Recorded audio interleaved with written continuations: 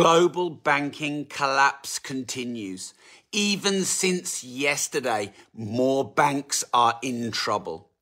A bank that was founded in 1856 has just gone into potential bank run, potential collapse. It's Credit Suisse. Its shares fell 24% overnight, and it's looking to borrow 50 billion, not 20, 50 billion from its central bank. So Asian markets have dropped. Some US banks, the shares in them have dropped significantly. Now, do you know what causes a bank run? Do you know what causes a dramatic drop in the shares of banks? Because I think there's one overarching thing.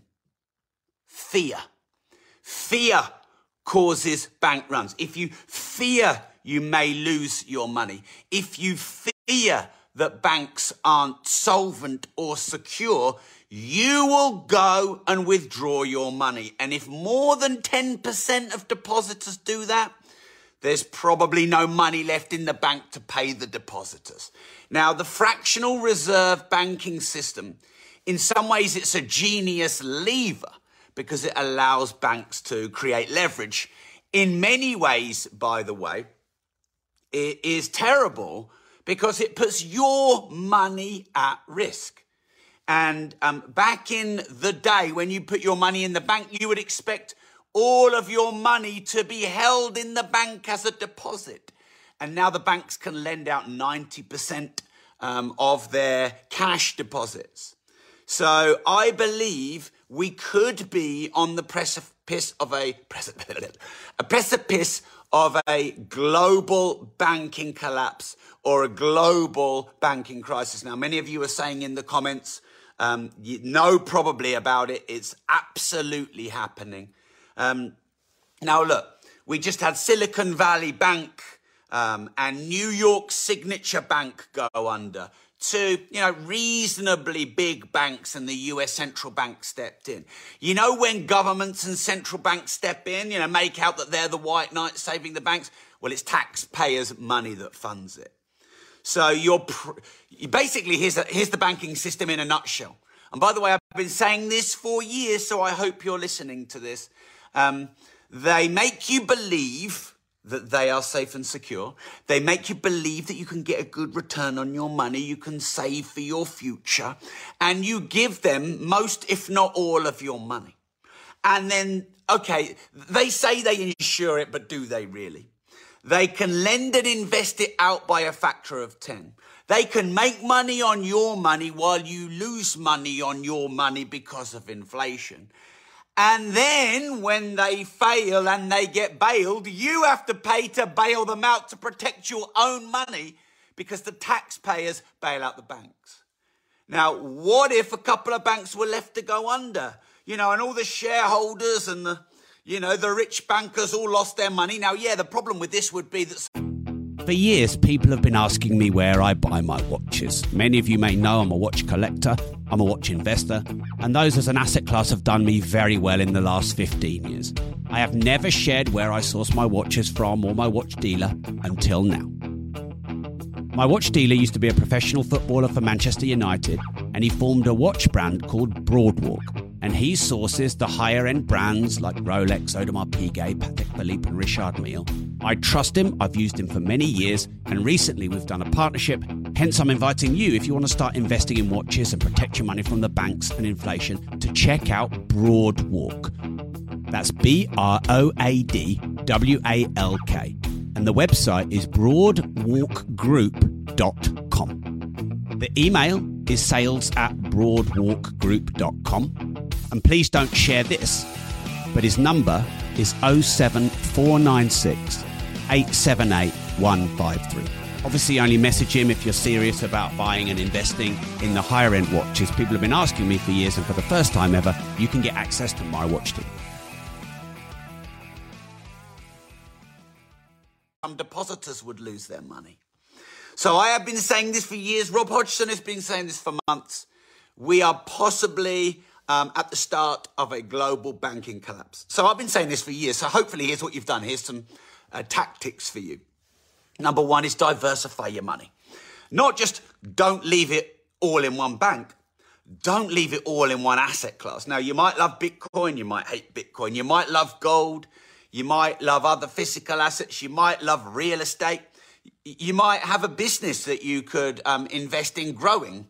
But whatever you do, do not leave all your money in one bank or even in one sector or even in one asset class. Actually, someone who's a Bitcoin evangelist asked me this morning, what are my blind spots? And mostly Bitcoin evangelists' blind spots are Bitcoin has no downsides. Every asset class has a downside and an upside. And therefore, when you're diversified, you protect all the downside.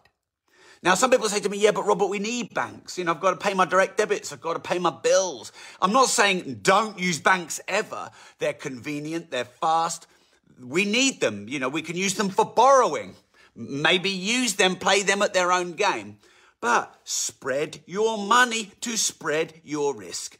And if any one major bank goes under, then you're not going to lose all your money. Now, you hope, fingers crossed, that your money is going to be protected and insured, like they say. I was actually talking to my business partner about this. He says, the whole point of the banks is that they're safe and secure.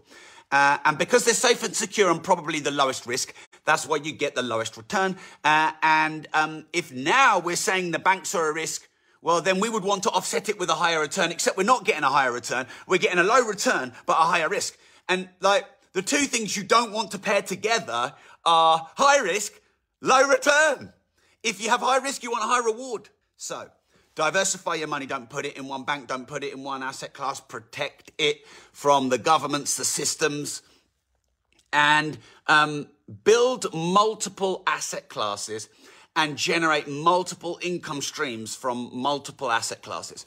Now, a lot of people have got money in savings because they don't know what to do with it, or they think it's an investment. But even if you're getting 4% in the bank, with inflation at 10% plus, you are losing 6% a year.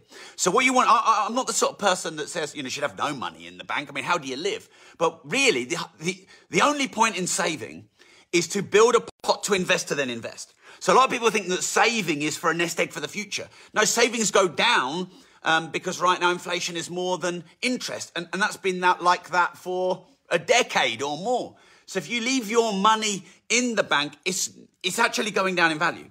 So what you want to do is, the point of saving is good discipline, to not spend it, to not waste it. But as soon as it gets an amount where you can invest it, £300 in an Amiga Moonswatch, or a deposit for a property, or some gold, or to start a business, or maybe a managed, well-diversified fund in the S&P 500 or the FTSE 100, or maximising your ISA. As soon as you've got enough money to invest it, you must then invest it, because then you're getting higher return. Ironically, you've now got asset classes that are higher return and lower risk than the bank. And that should never be the case. I wonder if you wouldn't mind sharing this, because I think the more people we can help be aware of this. Look, you might just actually decide to keep your money in the bank, but spread it across 3 of them. Or you might decide to keep a month of savings, but anything else above that, you invest in other assets. If you do that, then, you're better prepared and you're less at risk. So, if you could share this and help your friends and family and people on social media, just get a bit of extra knowledge. That would be nice. I often, I don't ask for a lot from you, but I wonder if you wouldn't mind hitting the share button and let me know what you think about the global banking collapse and what it means. And are we going to be in a recession, a depression? Is the global banking collapse here and now? Let me know what you think.